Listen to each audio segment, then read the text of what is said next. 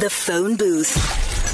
Hello. Random city, random number. 1 minute to keep them on the line. Hello, Eric. Hi, Eric. It's Carmen. How are you? Right, thanks. Eric, I actually read news on TV, and I believe that you're really good at reading news, and I need someone to fill in for me.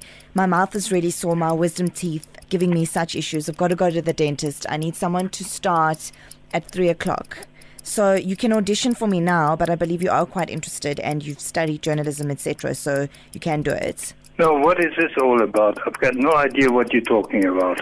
Yeah, I'm telling you now. So can you come read for me today, please? Do you want to be on TV today? Well, have you got the right guy here? Yes. You. You what? You. Who is it? Who's talking? It's Carmen who? Carmen Peters. No, I've got no idea who you are. Yeah, it's fine, but I want you to audition to come read for me on TV today. Don't you want to be on TV? No, of course not. Why, are you sure? Yeah. Just read for me. Can you pick up something in front of you and read? No, So I can hear don't. how you read. I don't.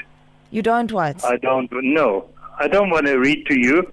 I don't even know who you are. I'm telling you who I am. No, crumbs. Bye-bye. Wait, hang on.